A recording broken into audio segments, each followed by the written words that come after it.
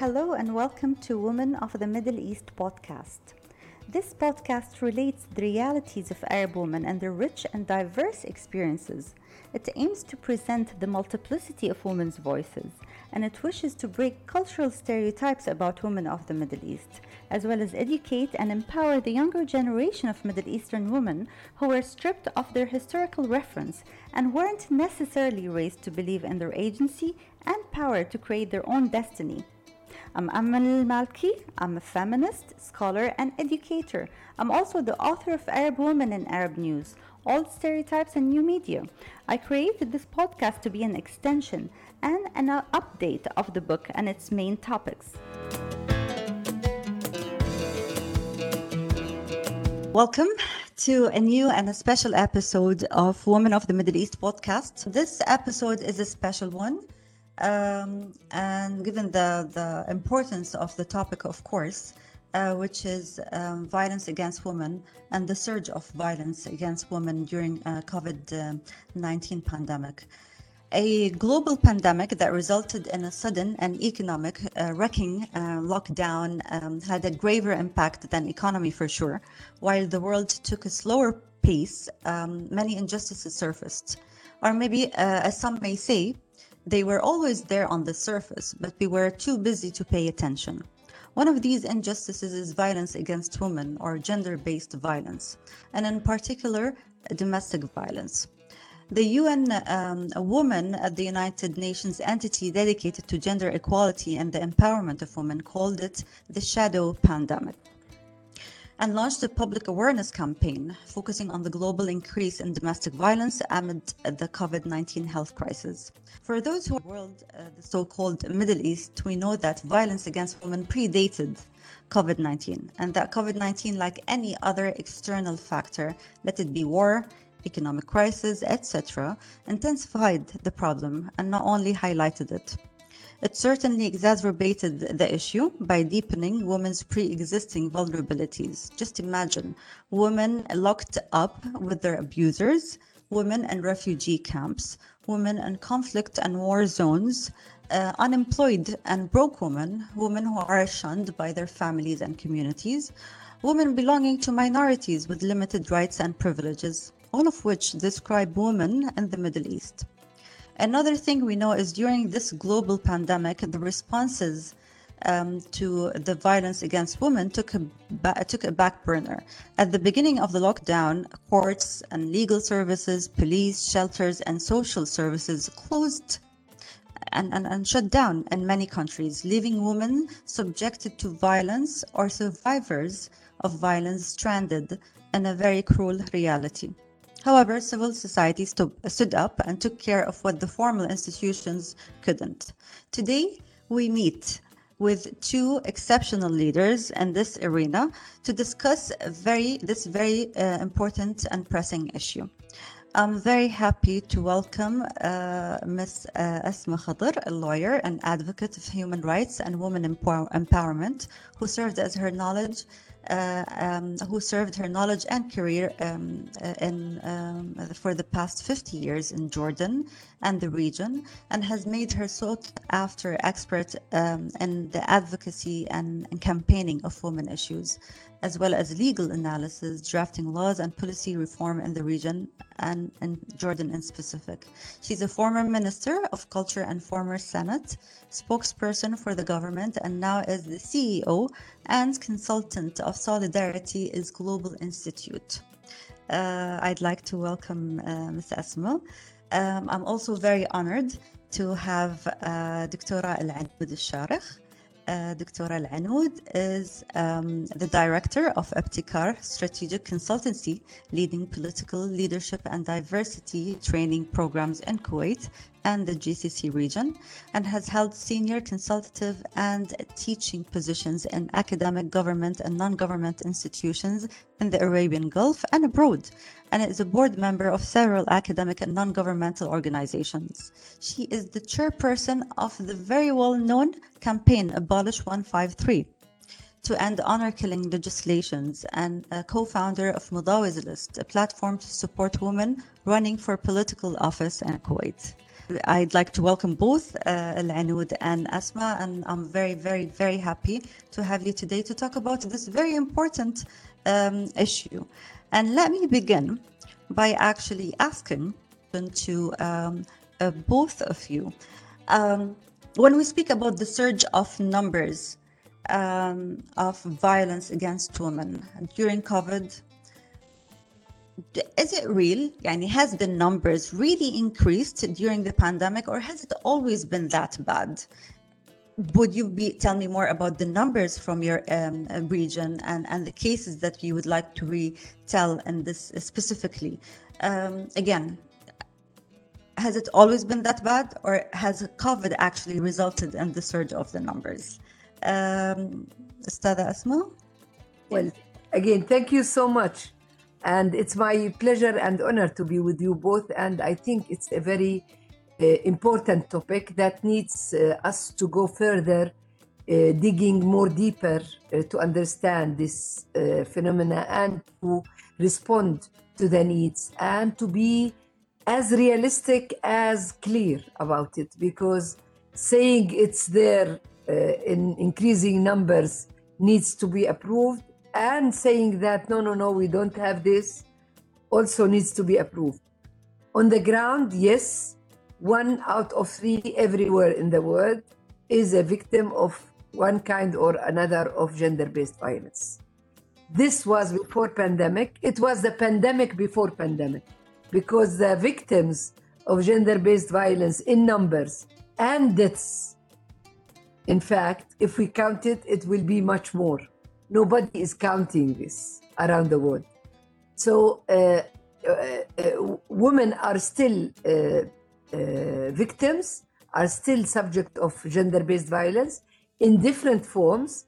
As our colleague Al-Anud was interested in the encouraging women political participation, for example, political violence and bullying against candidates and against women voters and against women activists is really very clear, which was not physical usually, but it was very hurting and very bad.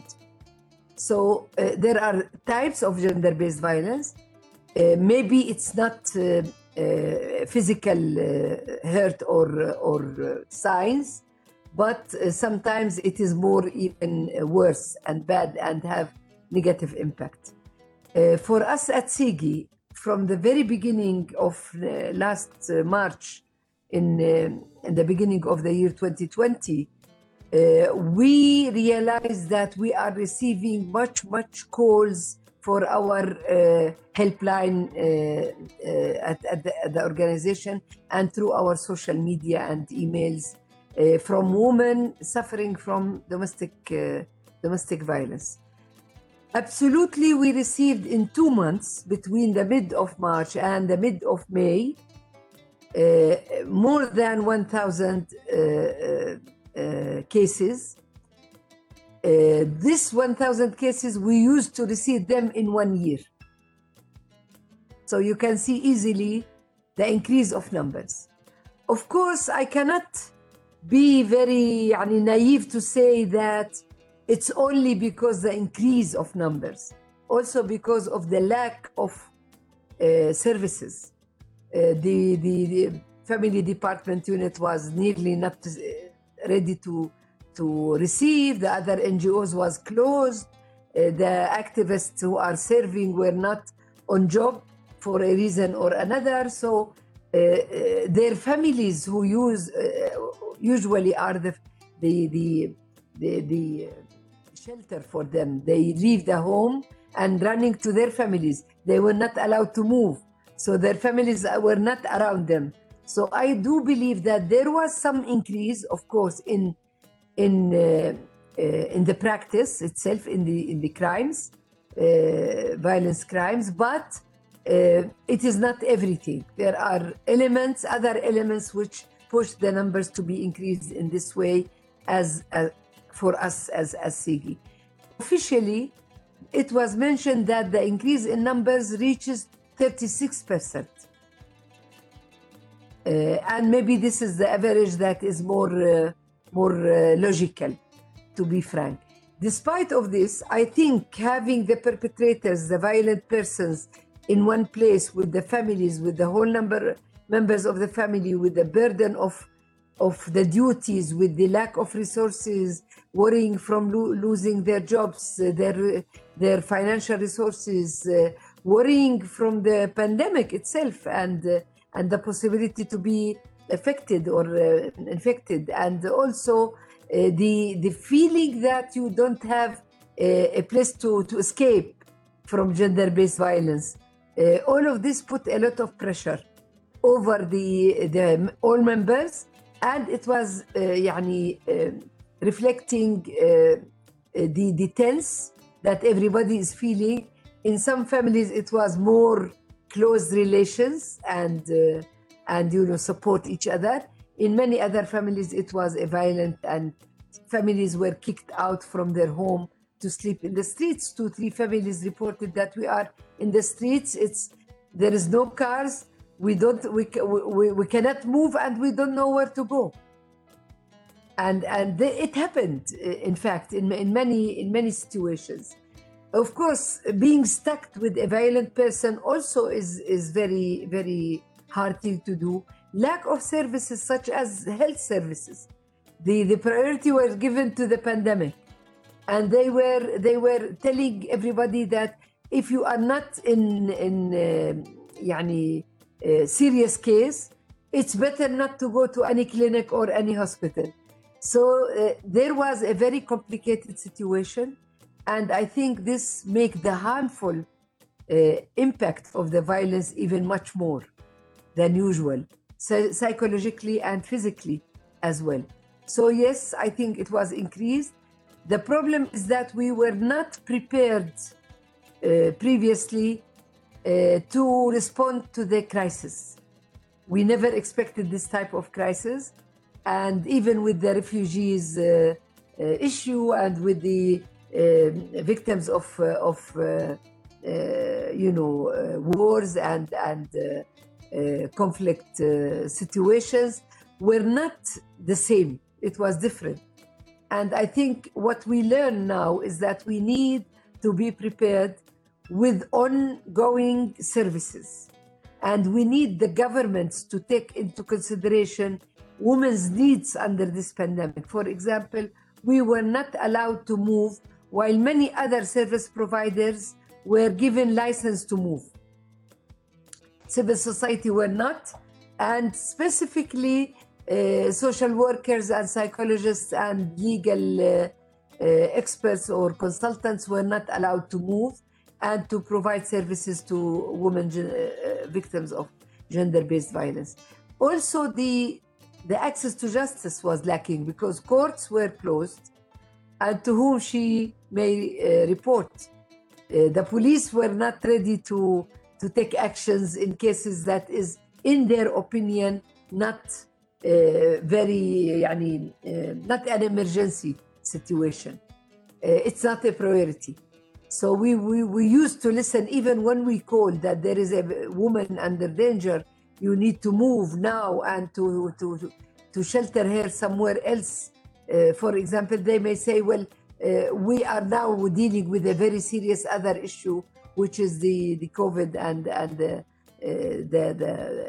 pandemic. So I think, yes, we suffered from all this unhealthy type of relations, the fear and the worrying situation everybody was living under it, and the stress of all the elements of the health and economy and education of children and all of this, and of course lack of services that is available on time and in an appropriate way for people who are, or persons who are victims of gender-based violence. Of course, when I say gender-based violence, we automatically look to women. But also I have to say that there are also violence against disabled persons, violence against older persons, violence against children that was also increased. And to give you an idea, the murders during the pandemic, the lockdown situation was decreased in terms of murders, يعني. But it jumped dramatically immediately after opening out, based on the very tense relation that was happening during the pandemic.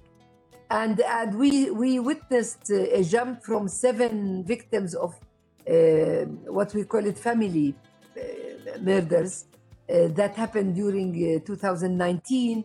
It jumped to 20 murders in the same category in 2020. And this year we started with a very violent cases that we witnessed. But I think there is a growing awareness and a growing supporters within the judiciary, within the police, within the officials to take measures more tough than before. And also the movement of the civil society in each time there is a woman victims of gender-based violence or a crime, sometimes a murder within the family, is now facing a great response by the civil society organizations.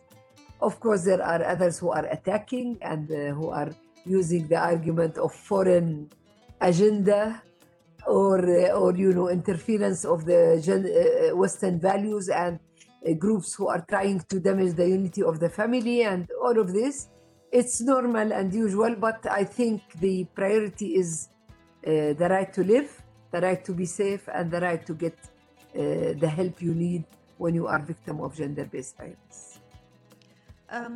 You said that many of the cases were not even reported. No. So we only know the ones that were reported. What about those who were not reported? How were they exposed?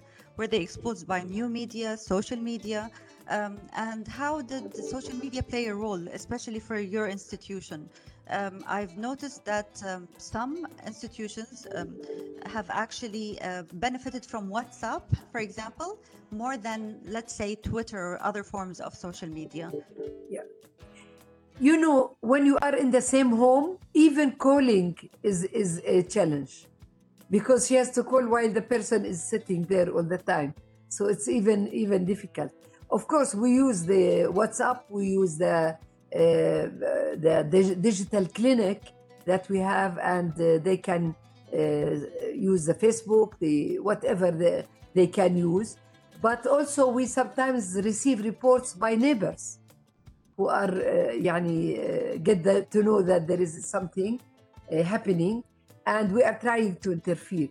But to be frank, yes, many are, even they make a decision they don't want to report, because they know that maybe the impact of reporting sometimes is even more worse than not reporting. And many of them kept silent because the punishment is light, the process is going to be hard, the choices of women is limited. She don't know where to go, who is going to spend money for their life, where she can live, is her family ready to receive her or not? Is she going to be able to take responsibility of herself and her children? Is there a possibility to reach her rights through the court procedures under the lockdown, because there is no courts? Women who have already judgments in alimony, for example, were not able to go and receive it, even if they have it. So there was a lot of challenges that is not necessarily linked with COVID. Sometimes it is structurally there already in a patriarchal society where women are relying in their life on others, and that in Jordan we have the lowest percentage of women in the labor market. We have only 14% of women in the age of work in the labor market, and many of them lost their jobs, or their salaries were cut, or whatever challenges that everybody knows happened after pandemic. So the problem is really rooted in the culture, rooted in the lack of equal relation in the society is rooted in the weakness of the institutional social protection network, despite of being from the NGO side or from the governmental side, and lack of appropriate legislation that is taking all this into consideration. And what is promising is this kind of discussion that we have it with officials sometimes and with others, and the lobbying for a better laws, because we went through this campaign of fighting against the honor crimes, light sentences in Jordan, and we were able in 2017 to abolish Article 308, which we campaigned against it. The article was allowing the perpetrator in rape and sexual crimes to marry the victim and go free without any punishment. So we put an end to this, and this article was abolished totally. Litigation reasons that was used in case of defending the honor of the family was also amended, and it is not anymore accepted. So there are some achievements happened, and it was a result of the NGOs lobbying and activities, but it is not up to the goals that we set for ourselves to see equal laws and appropriate laws dealing with all aspects of gender equality, but in more specific protection for victims of gender-based violence. Because it's not only about laws, and we'll come back to this in a bit. Al-Anud, there were many cases of violence against women in Kuwait that surfaced or appeared recently that shook everyone. Has this been a pattern, or has this been generated by the lockdown? Is COVID responsible? What do you think?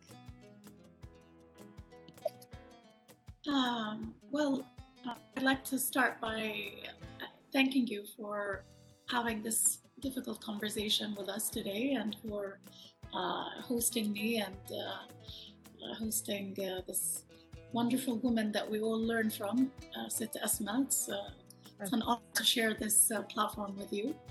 I would say that in Kuwait we don't have official numbers, so it's very difficult to ascertain if the numbers have gone up during COVID or not.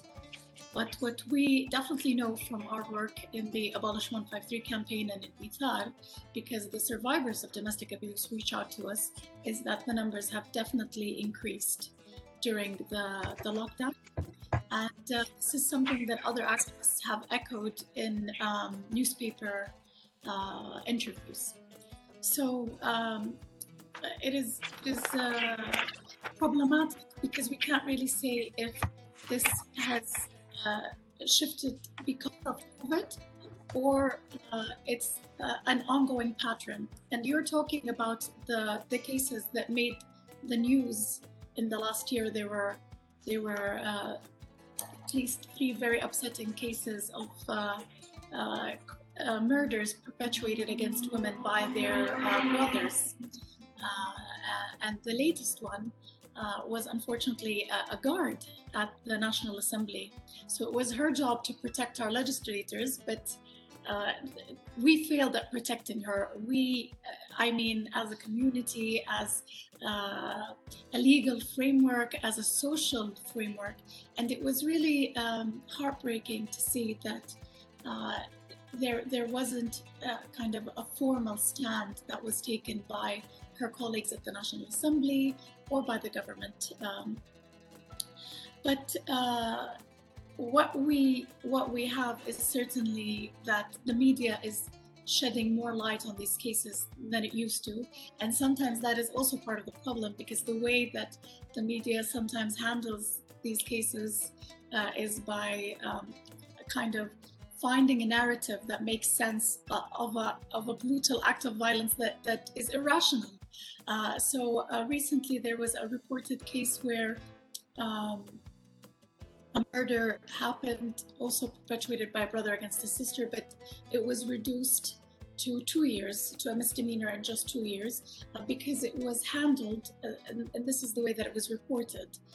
It was seen as a disciplinary violence act, and sadly, Kuwait, like Jordan, we have the 153 article, which is the honor killing article. We have the 182, which is the kidnap and marry article, which you have successfully abolished in Jordan, but we have yet to remove. And we have Article 29 of our Penal Code, which allows for what I call disciplinary violence. So a male guardian can discipline a woman, or even find a substitute. Yeah, there's a wakil involved to discipline her, and this makes it both thorny and problematic. What we have managed to achieve despite COVID is that we have finally passed a domestic violence law in Kuwait, and I'm proud to say that the organizations that I am involved in, as well as others within Kuwait's very active civil society, had a big role to play in pushing this law through. And although it didn't kind of deal with everything that we were hoping that it would, it did set a very important precedent, because before this law was passed, we really didn't have any legal cover for helping survivors, for trying to rehouse them, protecting them from their family members and their abusers, etc. But now we do have a legal framework, and this legal framework should empower the social police, who are supposed to be the first kind of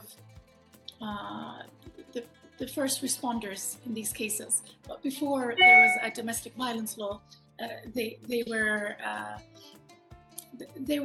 very limited in what they could offer in terms of help.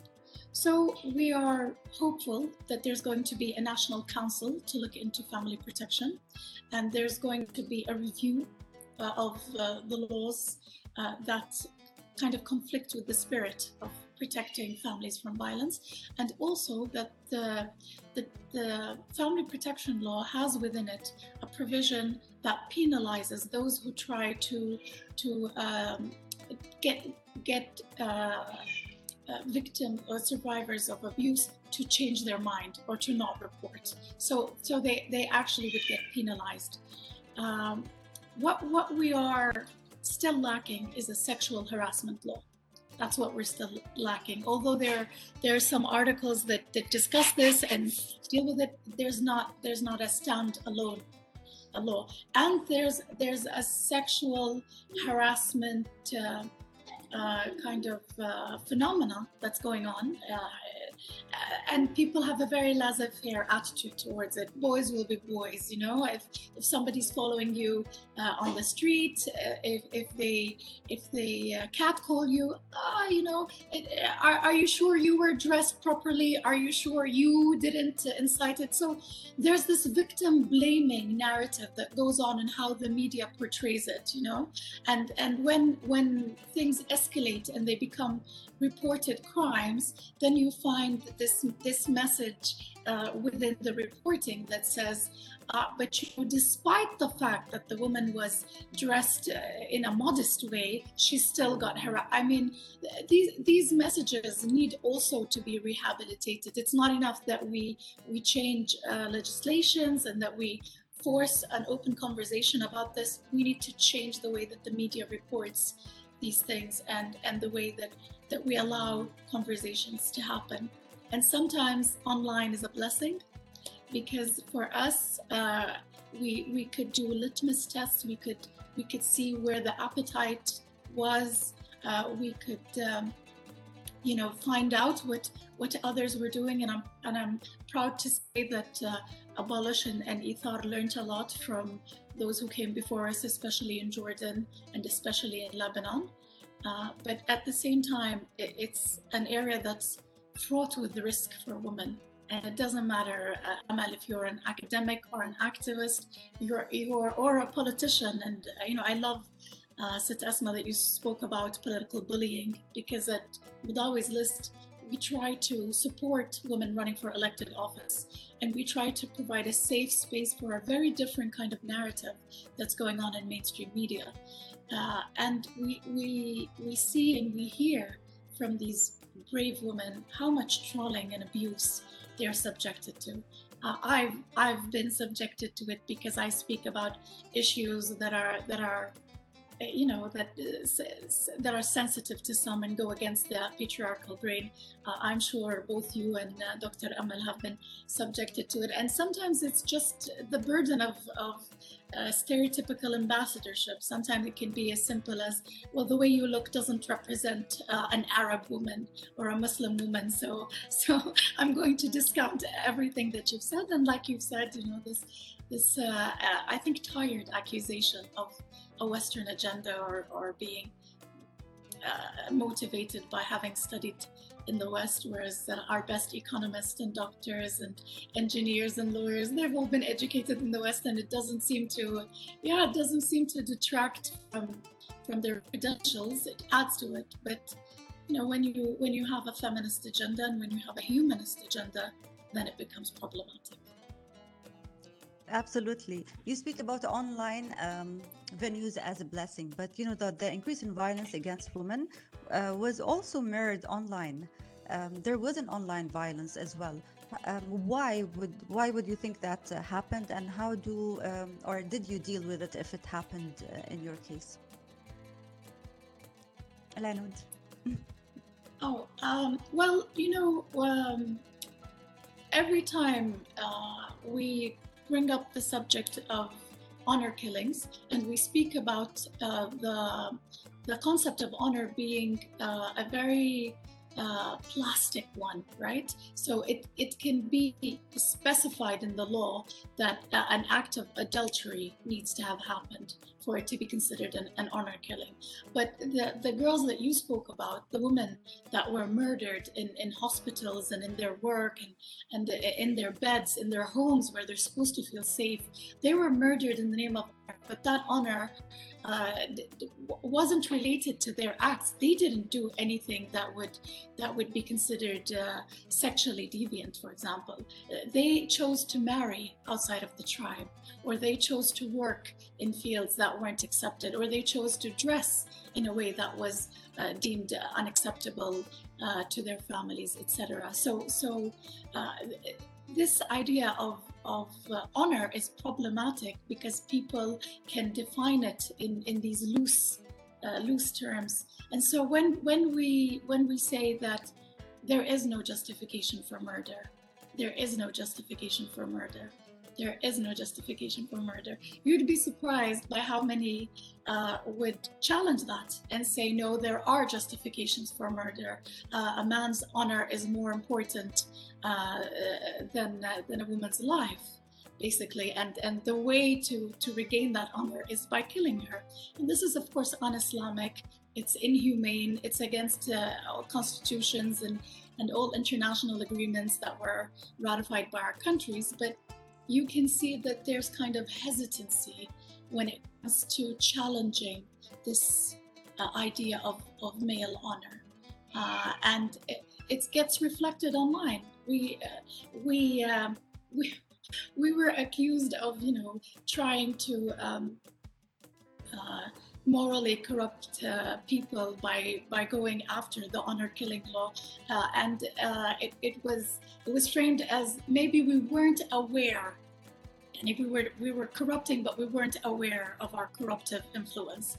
And so our response to that was also online. Our response to that was, who needs an honor killing article? Who is this person who thinks that in the future their family might misbehave and they might just need to kill them?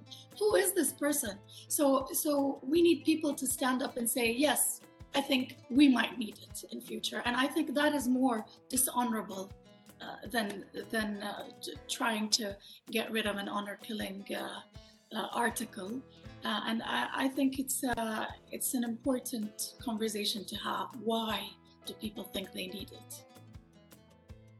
Yeah, absolutely. This is the first time I hear an argument that takes us to that question. Yes, who needs such an article? You're absolutely right. I have another question for both of you regarding your work and within your entities, and how you managed to address the needs of women with compounded vulnerability. So let's speak about, for example, domestic migrant workers that to address their problems during COVID, for example, needed you to look at different type of laws, like labor law, for example. So have you dealt with such things? Because, you know, when we help women, we help women. But there are specific women that are more vulnerable than others. For example, domestic migrant workers. And if we speak about women with disabilities as well, did you have specific responses to those two groups? Shall we, أستاذة أسماء تفضلي. Absolutely. As I said, there are complexity in what type of gender-based violence when you have more than one reason why you are discriminated against. So you are a woman, you are maybe disabled, and you are refugee.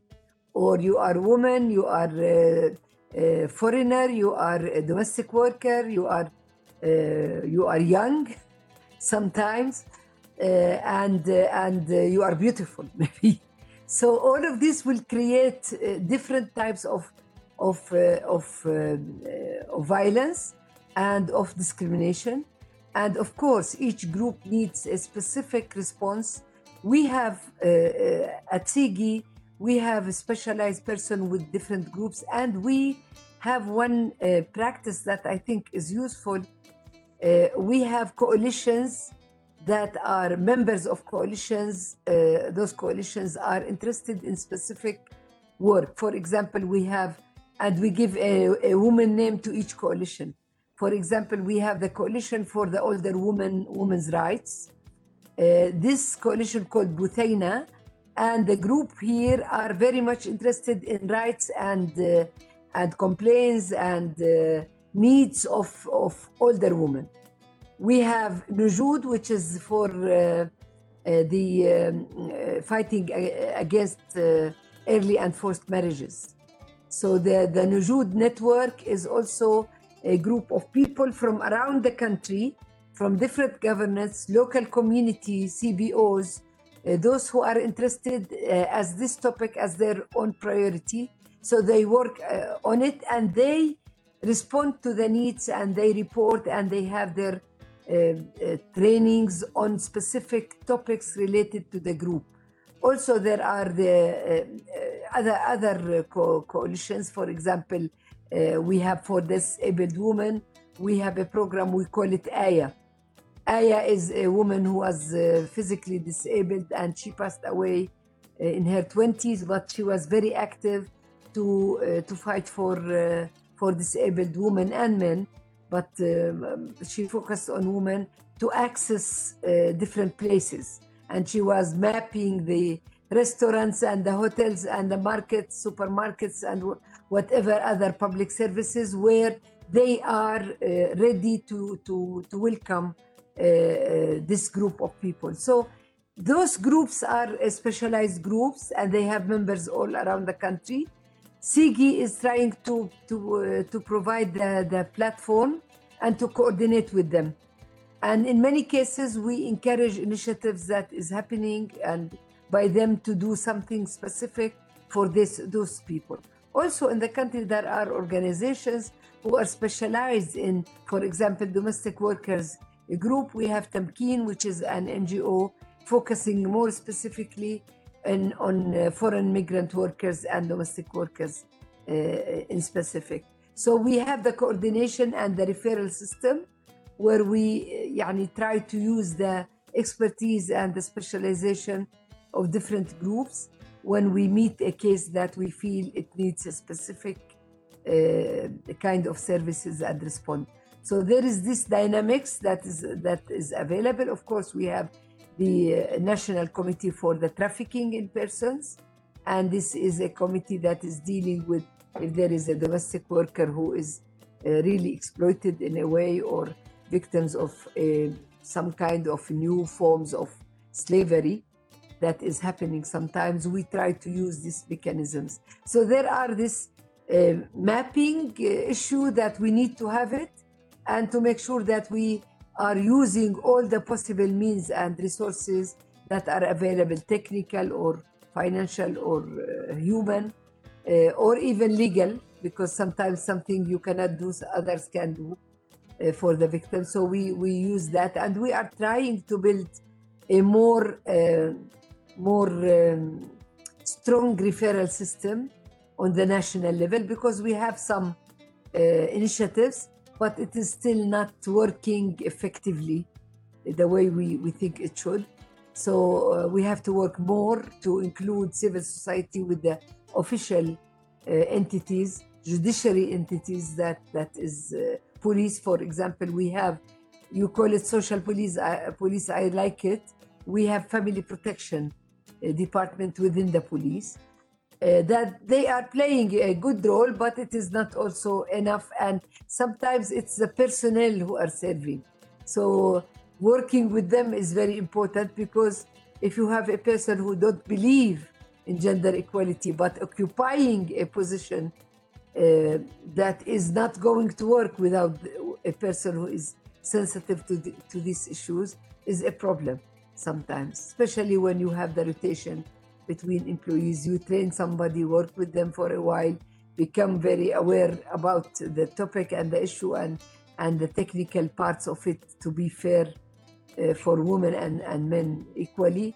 Then they move them to another place and bring new ones that you have to start from the 0 point again. So until this is a institutional culture and values that is integrated and enforced, in fact, to be respected by every personnel in the different entities, we will see these ups and downs in dealing with the issues. So you cannot count on the institution, but on the persons in these institutions, how they think and what they can do. Yeah, but I agreed with you that also we have a program for we call it Salamat. Salamat is the digital safety and security. And digital security during pandemic became a very important topic, as everybody have to use the social means, the digital means in communication, in education, in work, in everything. So we have a digital clinic. We support technical support to those who are hacked by somebody, who are victims of different types of crimes. Some of them is sexual harassment. Some of them is bullying. Some of them is ابتزاز,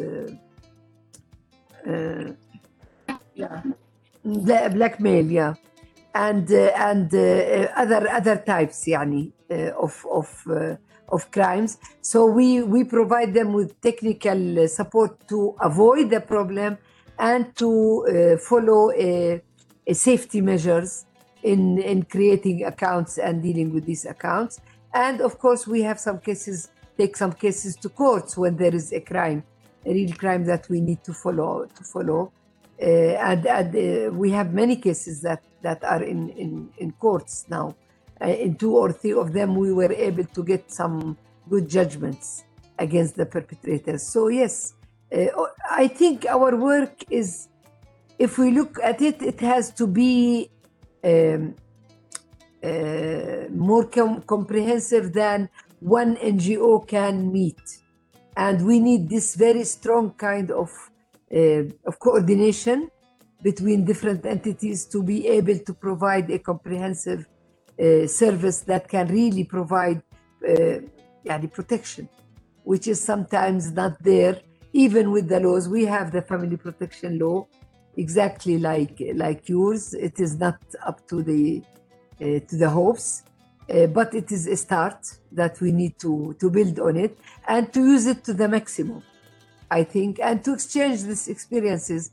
I was listening and saying that, well, we need to invite Al-Anud and to invite our partners here to more public speeches, because talking about the topics from different communities, different societies, different experiences in the region is very important. because I believe and I see that what Al-Anud was saying is exactly what we are facing, يعني, and I think we are learning from each other and we are together more strong. Definitely, definitely. We make the argument that the commonalities across societies, not just in the Middle East, but even beyond the Middle East, Yes. are very, they're big, huge. Yes. So let alone the commonalities between us and the Middle East. Al-Anud, what do you do for a woman with compounded vulnerabilities?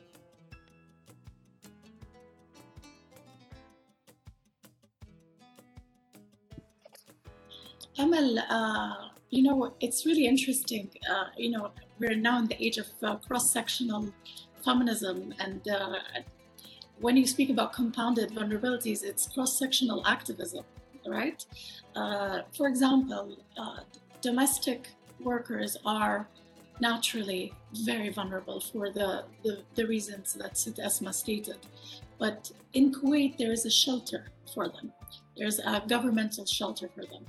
For national women or even expats who are not domestic workers, there's no shelter. The government has yet to open a shelter for them. So there is literally nowhere for them to go.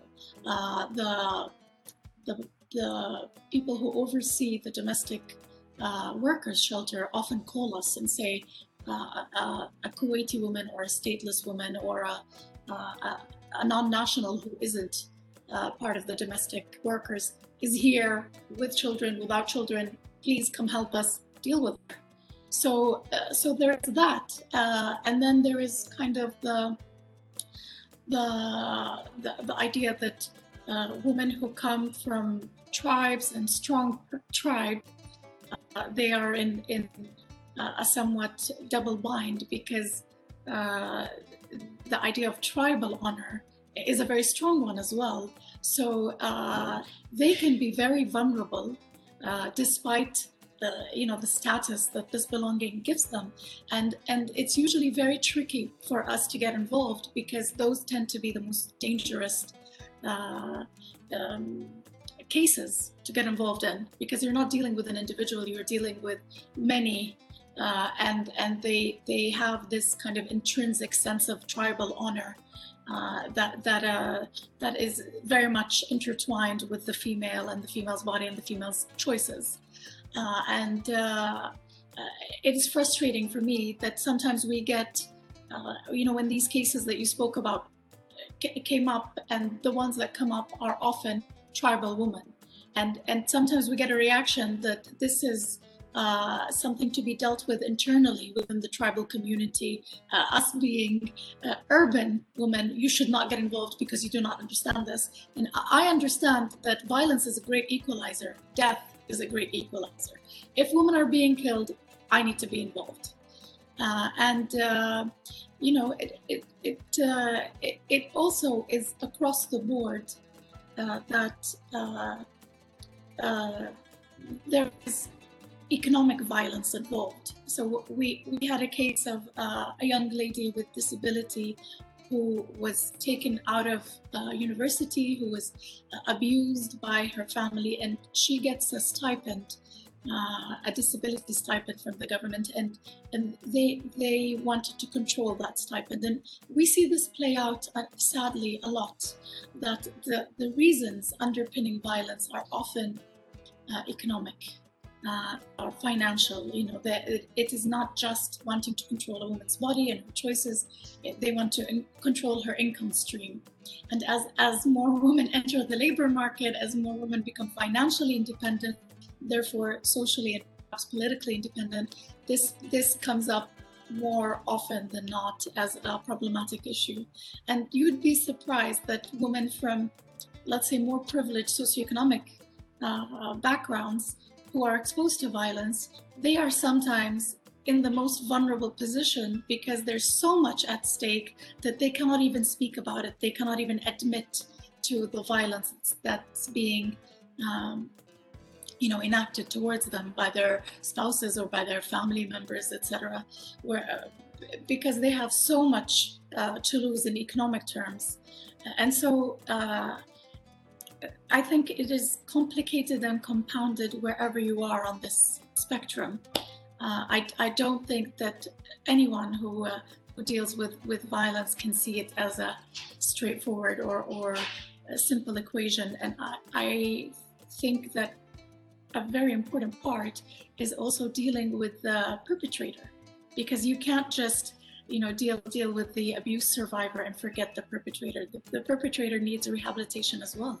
It's a complete package, and they are usually survivors of abuse themselves. So I sometimes worry about the positioning, because we are so worried about the abuse survivors, as we should be, because some of them, their lives are being threatened.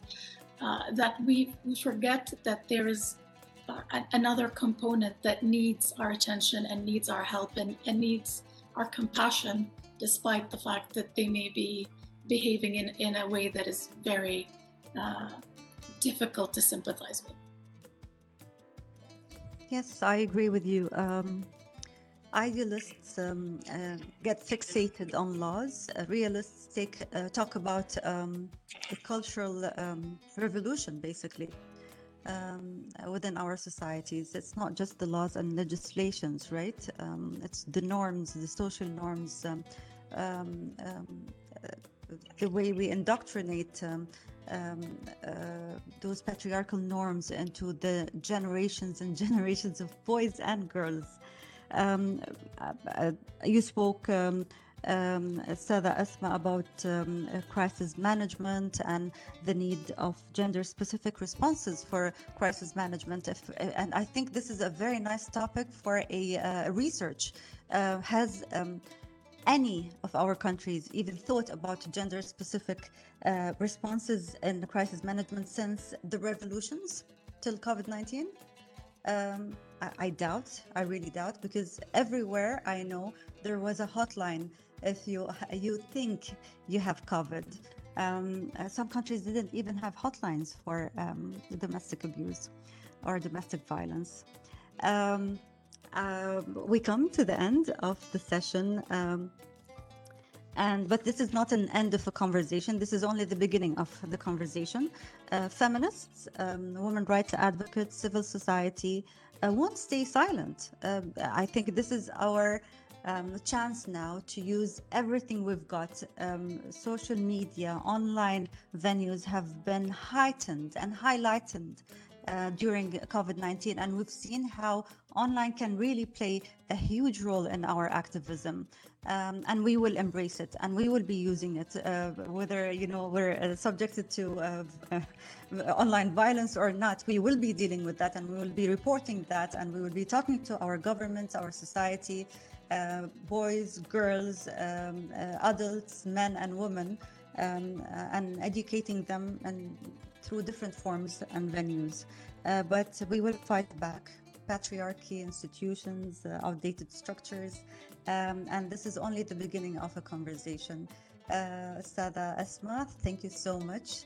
There is a lot to be learned from your experience and from what Jordan has been doing and feminists in Jordan have been doing. And I really hope, that we go back to a sense of normality where we can connect. I personally have students who would really benefit from interning for you. Dr. Al-Anud, as usual, having a conversation with you just takes me up to the moon. It's lovely, and the things that you do is lovely, right? And again, I always say that I'm jealous of you. Yeah. I'm jealous of you. I enjoyed the activist. And you, Amal, thank you so much for this very wonderful discussion. So really, I hope that we will meet again and we will continue. Definitely. Thank you. Definitely. Thank you for having us. I end this episode with a wish that you all stay safe and well. Take care and write to me.